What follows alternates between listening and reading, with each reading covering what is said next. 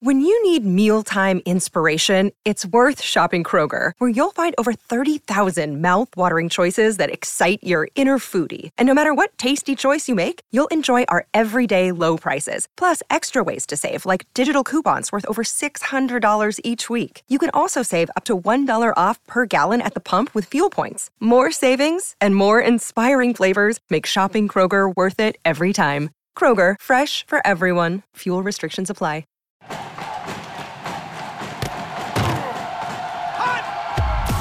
Broadcasting live from Florida's capital city, this is the Jeff Cameron Show, brought to you by Orange Theory Fitness on Real Talk 93.3. Now, stop what you're doing and listen closely. It's time for the Jeff Cameron Show in 5, 4, 3, 2, 1.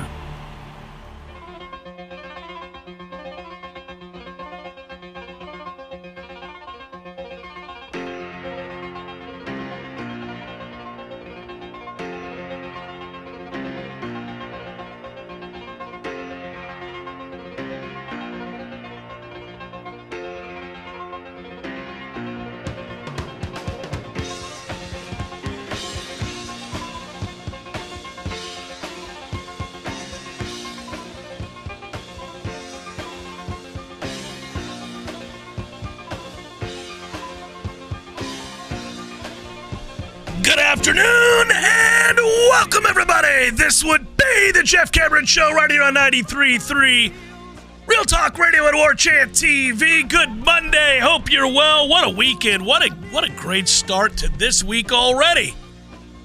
We shall catch up, and we will do so as we laugh uproariously, he says quickly, or attempted to say. We'll laugh heartily. That's easier. At Miami's expense, on and off throughout the week, perhaps the year, because that's what we ought to do. That's a better lead than Florida State easily defeats Virginia Tech. By the way, on Twitter, at J Cameron Show, Tom's here. Director Matthew is here. What a weekend. What a perfect-ass weekend this was. Count the ways, man. That weather shifted in time for us to just want to be outside the whole time. I really enjoyed our pregame show at Hotel Indigo on the roof there as the weather got better and better and better. It's one of the better ones we've had. Yeah, I went to the game, sat in the stands, cheered my head off, watched Florida State kind of bounce back from a god-awful second quarter and take care of business in short order after giving up the long kickoff return, which I know, that's frustrating. It is, but they bounced back nicely, and they got the run game going, and as we suspected they might, and they win. They don't cover, but they win. And more to work on, but they keep on winning. That's 11 straight wins for Florida State. You can never really overlook the significance of that at a time where parity reigns supreme in college football. Florida State has won 11 straight games. That news is good. We'll dissect the game a little bit more, as we're wont to do on a Monday. But this one does not require as much in-depth breakdown as some of the other games, including games where I was more critical than I'm going to be today. In wins that were more lopsided than the game that was played on Saturday. Saturday's weird. You know, Tom last week was frustrated with officiating. Ain't got nothing on what just happened Saturday inside Doak Campbell Stadium. That officiating was criminally bad and overt. That needs a review. That is something that Mike Norvell and company has to send into the league office, and the Fs at the league office will do nothing about it. But that was an abomination. And unfortunately, it's not unique to Florida State football right now. It's football in general. This emphasis on quarterbacks and protecting quarterbacks to a degree that is insane has reached epic proportions. It's you see it across the NFL and college football now. Everywhere you look, anytime a quarterback gets hit, I ought not be thinking that's a flag. But I always do, no matter what it looks like, no matter how banal it seems to be in the moment. I think they're going to throw a flag because he hit him. He touched him. He's touching the quarterback. Throw your flag. I know that seems like it might have hurt. Throw the flag. Very frustrating. Also changed what would have been a 50-something to 7 route and turned it into a game. That singular call did that. Now they added to it, but that call changed everything about where that was going. That's frustrating. But let's think about the weekend that was. Florida State wins, strengthens their position within that group of 4. The AP Top 25 poll, by the way, is out. Florida State's number 4, behind Ohio State, Michigan, and Georgia. I wouldn't have a problem with them being behind Michigan and Georgia. I do have a problem with them being behind Ohio State, but that's just me. Doesn't really matter for now. Oklahoma's at 5, Penn State, Washington, Oregon, Texas, Southern Cal round out your top 10. I would have Alabama with a loss ahead of Southern Cal. It wouldn't be that close. I don't think USC is very good. Watched every second of their game against Arizona. They've got real problems. It's not just that they have to win games by scoring 40-something points every week, which they do. They have to score that much in order to win. It's that their defense, when it's bad for long swaths at a time. It's you think you guys get mad at Adam Fuller? Sweet Jesus, go watch Southern Cal try to play defense. That is hideous. Now the good news, as you look at the landscape and we talk about fighting through with the beauty contest that is having the best looking resume or perceived best looking resume, which is the problem that has saddled college football forever, right? This idea that my resume is better than your resume when we don't play the same teams, and so it's very, very frustrating and can be subjective. Florida State's, I think, going to be in a good position here for a while. First of all, you got to remember this. Oregon and Washington play this weekend. All right, so you get that. USC and Notre Dame face each other this weekend. You have other matchups, Miami and North Carolina, and yes, I'm going to get to Miami. UCLA and Oregon State play each other. Auburn and LSU. Everybody else is kind of whatever. That's your stretch of games that you're going to want to look at on Saturday that could affect the perception of Florida State's positioning for the college football playoff. The other thing that affects the perception of Florida State's ranking and where they sit within that group for the college football playoff is, actually playing and winning games. Florida State will play a game on Saturday. They will play it against Syracuse, and they will beat the hell out of Syracuse. That team's terrible. So just like we told you before Virginia Tech, this shouldn't be a problem. It's not really a problem. You have a dicey moment and a frustrating moment. It seems like every week we're going to have that. But Florida State was far and away the better team. They dominated the game. And then I think this weekend they may even do a better job of that against Syracuse. I think Syracuse is in their annual free fall. This is what they do. They start out, they play, the Sisters of the Poor and a few other directional schools. They win some games, and people go, oh, look at that, they're 4-0. Then they play a couple of real teams, get their ass beat, and we're like, yeah, back in your hole. That's Syracuse for now, and that's the way they look to me. As for Miami, this one's truly unique because I think it's the kind of thing that 100% warrants firing your coach, but they can't, and they won't. And while I would stand behind firing a coach for that kind of colossal, asinine blunder, I don't think it's best for them to fire their coach. Like, if I'm looking at it objectively, I wouldn't fire him, even though that is a very fireable offense, a very fireable offense. I called around, I asked, I've never coached in college football. So I wanted to know, and I'm serious about this, I wanted to know who has hierarchy, who is allowed, typically speaking, on a staff to weigh in on the headset. So in the moment that the fun time I had in the spring game wearing the headset, something that stood out to me while listening to the plays being called, both offensively and defensively, was the amount of voices that are in a head coach's ear, okay? So Mike Norvell, and that is the process every week, whether that was a spring game and we were having some fun or it's a regular season game. The process was the same, and he took us through it, and I'll be forever grateful for that, learning how they came up with what they wanted to call and why against what looks. So we got privy to that, right? And while we were wearing the headsets, I thought to myself, this is faster than you think it is. Everything is happening faster than you really realize than when you're sitting in the stands or watching at home on your couch. It's happening very quickly. There's a ton of information being digested, right? And so the head coach ultimately is hearing everything. And he can tell guys to shut up, or he can turn off their mic. He can ask somebody to stop talking, and I heard that. So that can happen, all right? But there are only really going to be about 3 people besides the head coach that are going to ever really weigh in on a headset in a game. You have an offensive coordinator and a defensive coordinator, and then maybe an assistant head coach would be and he's usually one of those. If he's not, he would also have a say. And the reason I'm bringing all this up is that can never happen. What happened, and it's awesome that it happened, and screw Mario Cristobal in Miami, and the pain that they caused is just wonderful, wonderful food for thought and joy. It's sustenance. It's the stuff that we love about college football. The agony Miami finds themselves in now with a head coach that can never be trusted again, a head coach that is no longer liked by his players, a fan base that once again has to come under the reality, the realization that they don't matter again for the 20-something year in a row. They are irrelevant yet again. That's all awesome. But I did want to get to the bottom of how that happens without a single person saying, "What are you doing?" How is it that nobody, I could be some slappy on the end of the bench if I have access to a headset. There's no chance. I don't care what my role is. I'm saving this guy's job. There's no chance you run that play. How does somebody not go, yo. No, we don't have to do this. No. Like, at the very least.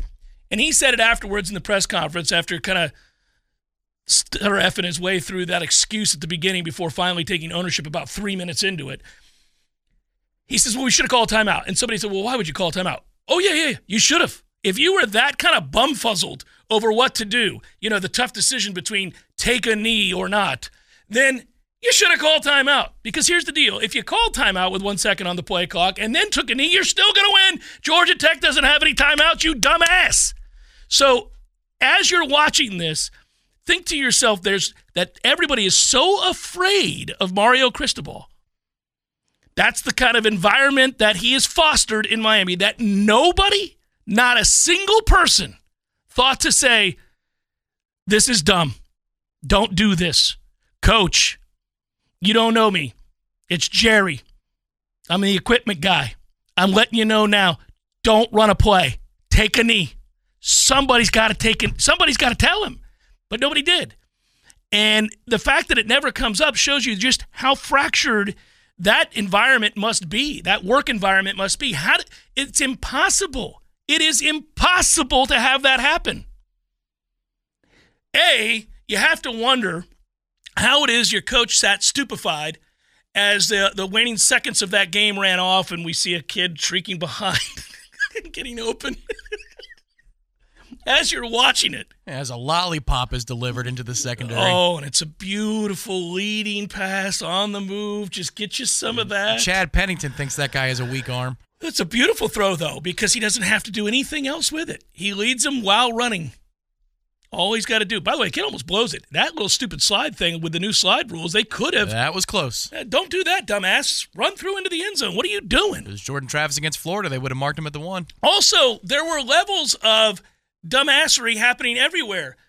Somehow, Brent's on the other sideline trying to outdo him with the little squib kick out of bounds. Is this the dumbest group of people ever assembled to coach football? So as I was watching that again, over and over again, I thank goodness, by the way, for what's his face, the color analyst, one of the brother who played quarterback. Hasselbeck. Yeah, was it Matt Hasselbeck or was it Tim? Matt. I don't remember. So you could tell without saying it, he's trying to let everybody know, I can't believe what I'm seeing.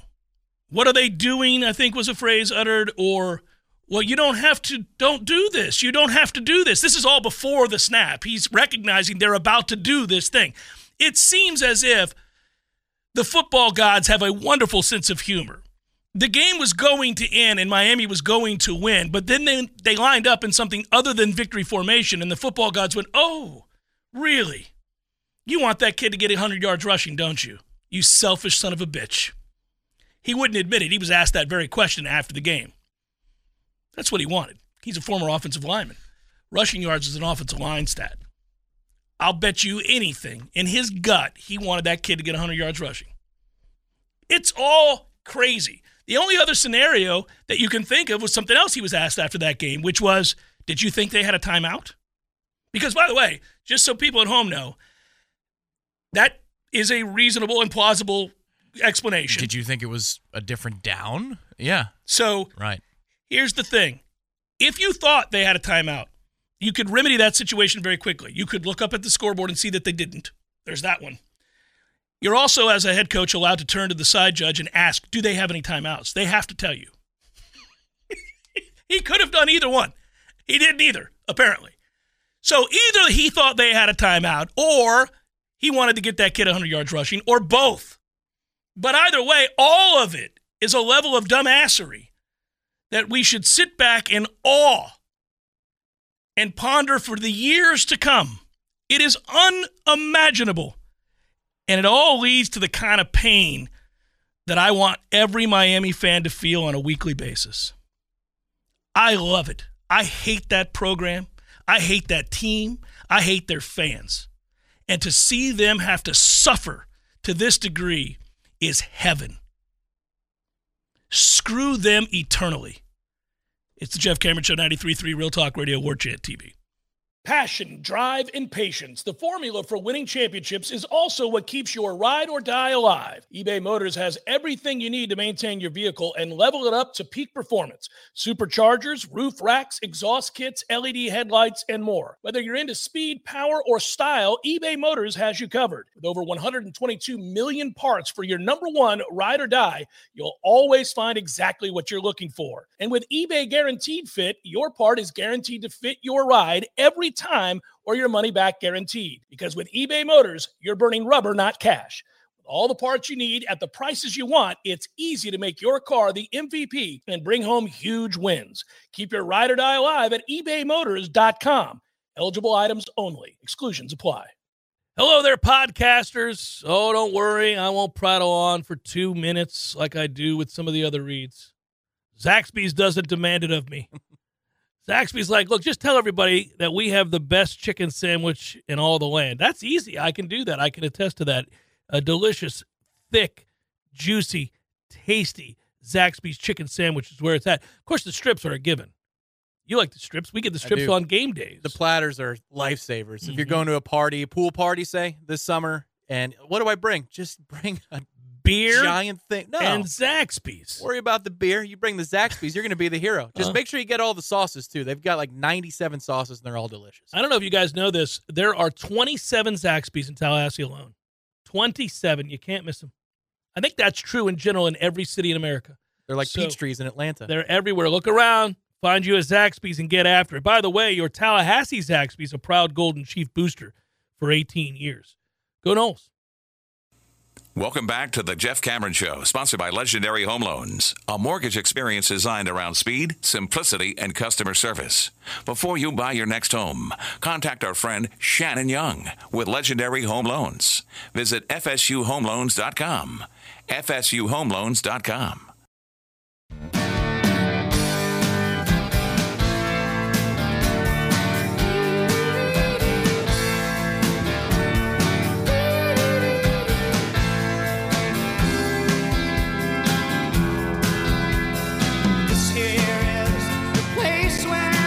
Jeff Cameron Show on a Monday, a busy one at that, and a fun one to be a part of.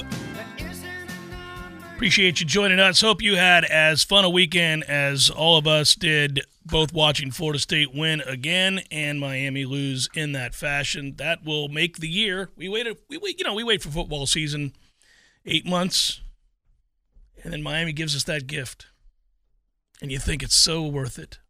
So you watched it to the bitter end, and you saw it happening in real time. I stayed up all the way through the end of the USC-Arizona game. Double overtime. I did too, but there were multiple televisions in my purview, and when Miami crosses the threshold of the line to gain with under 2 minutes and no timeouts from their opponent... You thought it was over. I rightly thought it was over. So did every Miami fan watching, all 10 of them in attendance there. My focus rejoined the game because I never turned it off. Well, I was at the corner pocket, right. Full transparency. Delightful moment to be at a sports bar with Knoll fans. That's an all-time memory. We'll never, ever forget it. But deafening laughter. The whole rest of the night, the whole USC-Arizona game, which every once in a while somebody goes, ha! Out of nowhere. Right. Attention turns away from that television screen. About a minute and a half later, after all of this nonsense happens, I turn back, I look at it, and the TV broadcast is showing Georgia Tech's kicker. And I'm thinking, well, that's strange. The game's over. Why would they show that guy? The Georgia Tech kicker. And they show Georgia Tech's head coach. Why are they showing him? And then they show the field, and I see Georgia Tech has the ball. And I ask the bar owner, Bill, our friend, why does Georgia Tech have the ball? And he goes, you won't believe this, but here's why. And so by the time I get caught up, they're spiking the ball with 10 seconds to go. I'm hearing the tale about Miami just deciding to go rogue. Spiking the ball 10 seconds, and then we all watch together as King breaks the pocket and rolls right. And as the camera pans, you're thinking, surely there's 10 black jerseys behind where the ball is going. I know, man. I know. It is, the thing is, think about how good the Miami-North Carolina game would be. The networks have all got to be like, are you effing kidding me, man? So not only is that an all-time blunder that allows you to lose to that Georgia Tech team 23-20. So, again, how many of you didn't see it? I guess I should set that up. By now, you've gone back to watch exactly what it was. But Miami has the ball. By the way, they have the ball in Georgia Tech's territory, by the way, just so you know. It's not like down at their 10 where they're nervous about anything. Yeah. They have the ball on the other side of the 50. Georgia Tech has no timeouts. There's 30 seconds left to play. You can stop talking right there. 99.9% of people in that situation know exactly what's about to happen. That's why I stopped paying attention. I did the math. It's over. But and I will tell you this, just to show you that I have real feelings and I am human. I feel really bad for Don Chaney Jr., the kid who fumbled. Now, I mean, come on, kid, hold on the ball. But I feel hold on. But I feel bad for him. I do. He looks like he's seen a ghost. He can never trust that coach again. I saw the players attempting to console him. They were further away from the offensive lineman who was caught saying over and over again, WTF, followed by, what are we doing running the ball, which is the question everybody else has in that situation. My favorite part about this whole thing, besides the colossal blunder, is it's not a fumble. He's down. The refs blew the call. So, is there a way to pour more salt into the wound of a Miami fan is always the angle I'd like to take. And the answer is, yeah. Have that be the wrong call. It's already acknowledged by everybody in attendance. This is dumb. My coach cannot be trusted. I can't believe we're in this situation. But then when you see the replay, you go, oh, he's down. We're going to get out of jail free. Unbelievable. We're going to get away with it. Come on, Mario. What? Call stands. What? And you're reminded that we're in this conference with these bums that officiate the games. Well, hang on. We are in the All Canes Conference. So they should look at things differently than we do. It's their conference after all. It's a wondrous turn of event. So, the other part of it, just so you know, is Georgia Tech had to go 74 yards in 3 plays with no timeouts.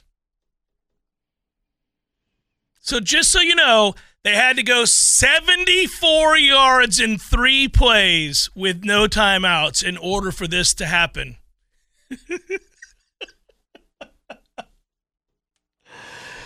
Oh, it's so great.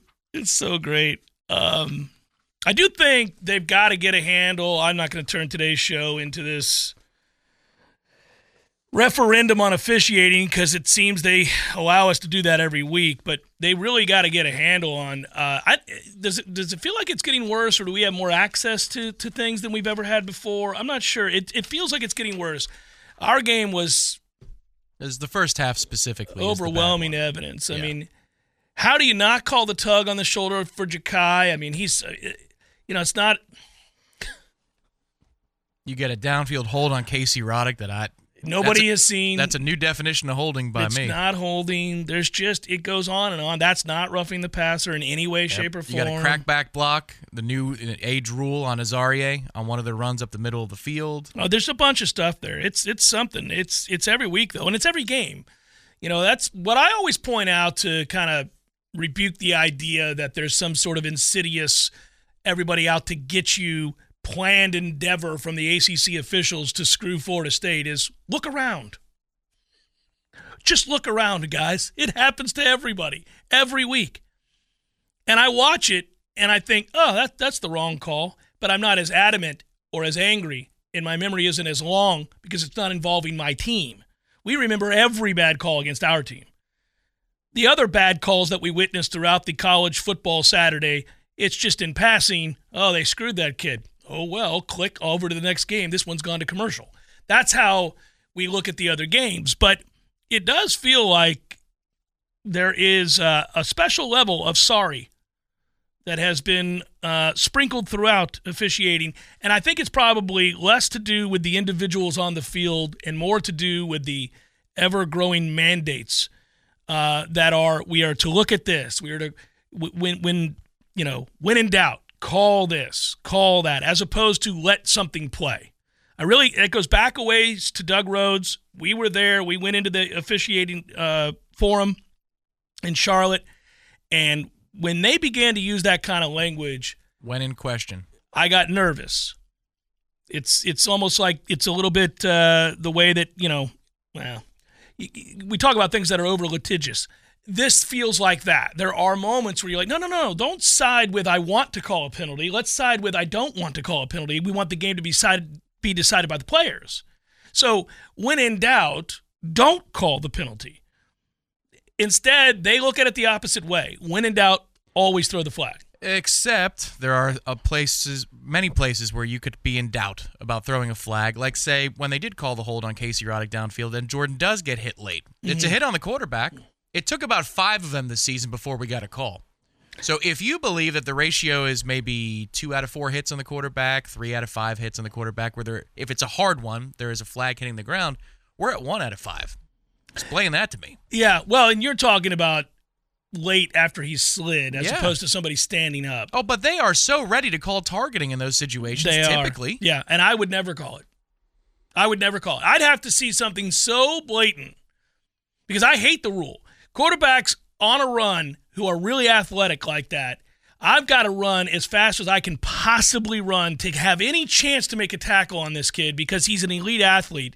And now I'm engaged and I'm coming downhill and now I'm about to dive and now he slides. And if I hit you, I'm dead in the water 9 times out of 10. And it's going to look worse than it actually was. Not 9 times out of 10 if it's Jordan Travis. It's 2 times out of 10. Yeah. No, they've missed a few, but I agree with you that the spirit of that rule is impossible and they throw the flag way too often.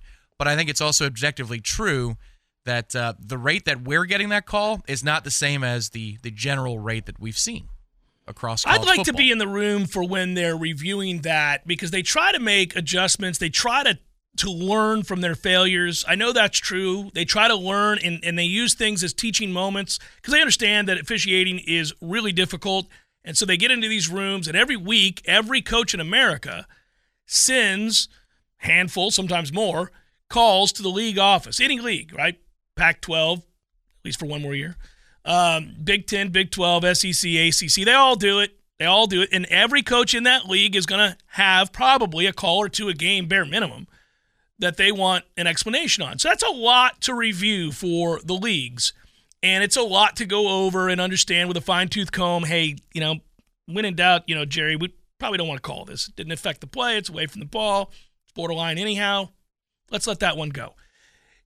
But I just think, again, the way that they've directed officials to when in doubt, when in question, as Tom noted, throw the flag, it creates a mindset in which they're looking to throw a flag. Yeah. And so that's, to me, you got to go back to square one with that and remember that this is a violent game and that everybody who signs on the line, which is dotted to play the game, understands that they're putting themselves at risk. Now, I'm not saying you don't want to throw flags where there are obvious penalties. Of course not. And I do think you have to side with player protection on certain aspects of the game, such as what they've done with kickoffs. Those are ways to impact the game positively and look out for the health of players.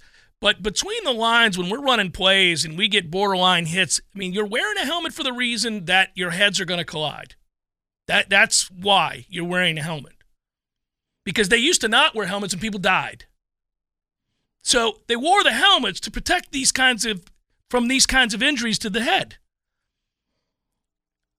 You don't have to go much further than that. It's just going to happen. Yeah, and that's not to say that we weren't guilty of some things. Like the Keon Coleman hold, that's poor technique. He's got one hand around his arm. I mean, whether or not you want to call that a hold, technically, his technique is so poor that you're going to get that flag thrown. You got to be inside. All right, no problem. Pre-snap infractions, I don't know what the hell Maurice was doing. He's never been like that with snap infractions, but absolutely, those are calls. We got away with a hold on one of our touchdown runs. Offensive line, sure did. Yeah. Sure did. Yeah. But if we're going to bean count all of these moments from Saturday right, but and that's do why so I in don't an want honest to do way, it. Yeah. well, what I'm saying is that impacts the flow of the game, the tenor of the game, and the margin of the game. I didn't play it, so I've got no issue.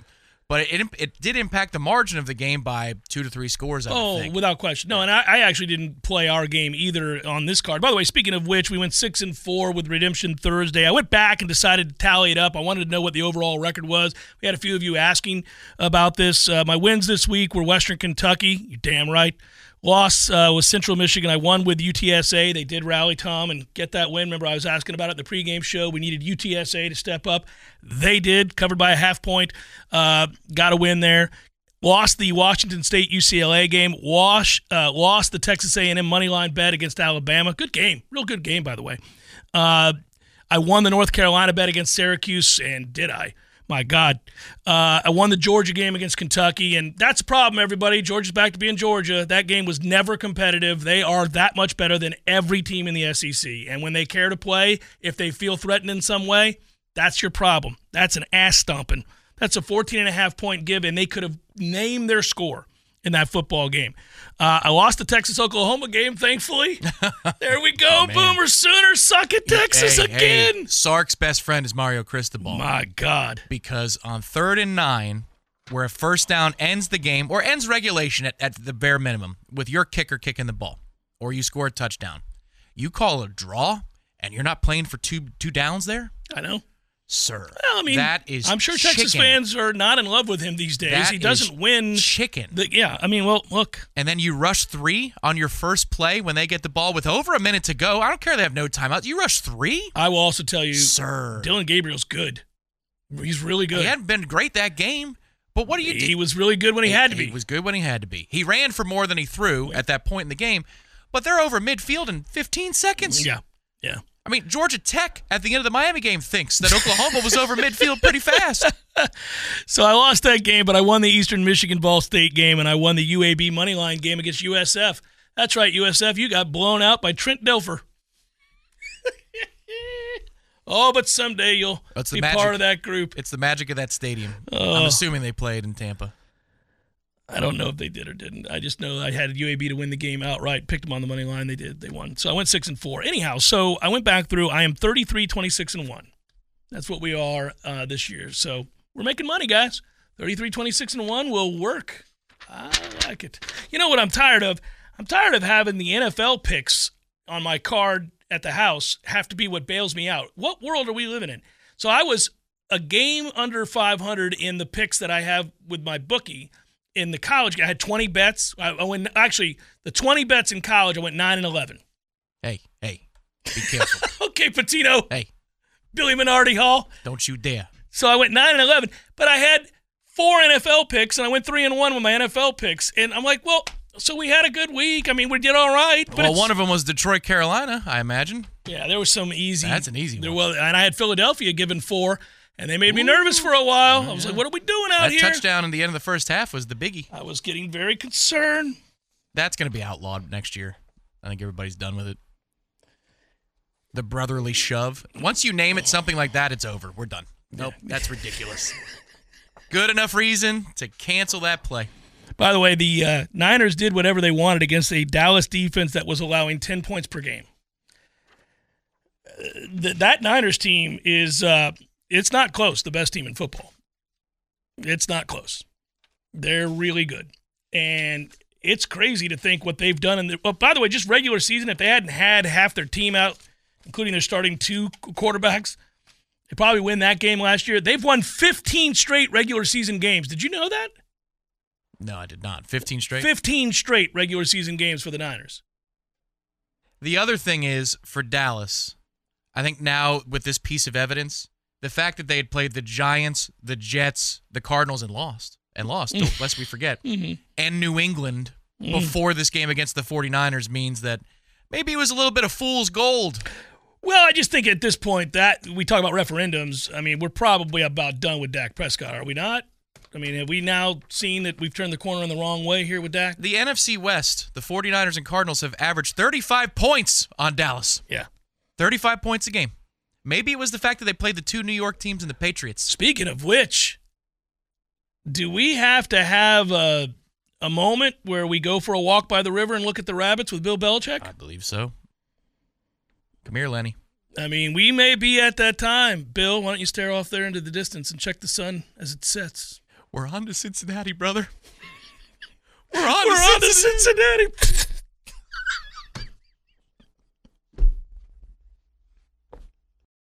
The Jeff Cameron Show, brought to you by Orange Theory Fitness. 2 Tallahassee locations, Midtown on Thomasville Road, and Northside in the Village Common Shopping Center. Online at orangetheoryfitness.com.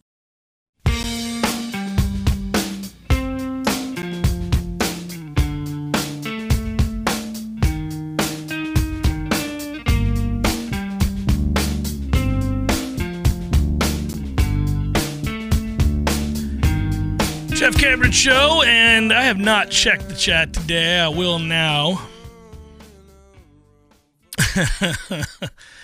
Oh, man. Jeff, are we getting a Dino Babers interview this week? He's always great. Appreciate that, Pete Simpson. I'm sure he's in a great mood. You know, I need to go back and watch Clemson Wake. What's going on there? Oh, man. It was 10-6 forever. 17-12 final, just kind of raise an eyebrow. So I saw while we were playing our game, No Context College Football, which is a wonderful follow. Yeah. Like if you're just looking for good follows without the toxicity of the cesspool that is social media, No Context College Football is your kind of thing. It showed the drive charts and the summaries, and it's like missed field goal, punt, fumble, field goal, and the whole game. I'm going, what in the world? So it's 10-6 in the fourth quarter. And I flipped over to it on TV number 2 during a commercial break for the Noles. Clemson scores. But then Wake still makes a game of it. They got a 2-point conversion at the end. It was nip and tuck, to say the least. Yeah, and I don't know what to make of that. You know, you can watch a 17-12 game, and you can come away with the idea that was a really well-played, hard-fought game that was in the balance. And then other times you can watch a 17-12 game and go, well, that was never in doubt. Wake wasn't going to win that game. You know, I need to go back and watch it. I looked at the numbers, and yeah, I mean, Clemson won the game, but it's fascinating to think about where we sit now. And if we want to look big picture, and I do, I'm increasingly wanting to do this now. You know, it's you're hard pressed to say with any certainty you're for that you know for a fact. And let's go back through. I had this somewhere here. I had my not my top 25. I know they released it, and I was just looking at the AP and the results of those games. Here it is. So, yeah, Georgia, Michigan, Ohio State, Florida State are your top 4 in the AP. I'm just going to use the AP just so that we have a reference. Oklahoma moved to number 5, and they should. That's a huge win. They're undefeated. Texas had looked very good coming into that game. That's a great win for Brent Venables in year 2 and for OU. Good enough to leap over Oregon, Washington, and a host of other teams? That's a lot of Texas love in that voting, I think. It might be, but Texas had a significant win on the road against Alabama, so I think that you could say legitimately that was the best win of the year for anybody, and then for them to beat that team, you know, it's interesting. We're just going on resumes, who you've beaten. Now, beating that Texas team that beat Alabama, and don't look now, Alabama's defense has turned back to being for real again, and that kid threw for over 300 yards against Texas A&M. Man, Nick Saban's a good coach. I don't know if you know that. He's a really good coach. Sweet Jesus. That Alabama team, so here you go, college football. That Alabama team, which got beat at home by Texas convincingly, and looked lost in the wilderness, who went on the road and was in a 7-point game in the fourth quarter against USF, who I might point out lost to UAB this weekend and gave up 56 points doing so. So UAB had an easier time of it than Alabama did. Correct. UAB was up 56-14. That was never a game. Alabama was holding on for dear life against USF. Legitimately. Football's crazy. And now you know and I know that if Alabama played USF this Saturday, 63-0 Alabama, that would never be competitive. But this is the oddity of it all, right? Things can go sideways. Things get away from you in the moment. Kids press. All that kind of thing, it's real. And so week to week, you're kind of like, well, I don't know. I just don't know. Because I'll tell you, I don't think Louisville's that good. Whoa, that feels like a hot take after that win. I don't think they are. I think they're good. I don't think they're that good. That was a good spot to play Notre Dame. A very good spot to play Notre Dame. They should have with it, and then some. Well, here's what I will tell you. I think that Braum is a great coach. And I've always thought that. I think he's a very good coach on the cusp of being a great coach. He's smart. His teams are prepared. There's always a game plan. When you watch them, a lot of times they just get out-talented. You'll say, oh, they're just not good enough. But it's not that they get out-coached. He's a very good coach.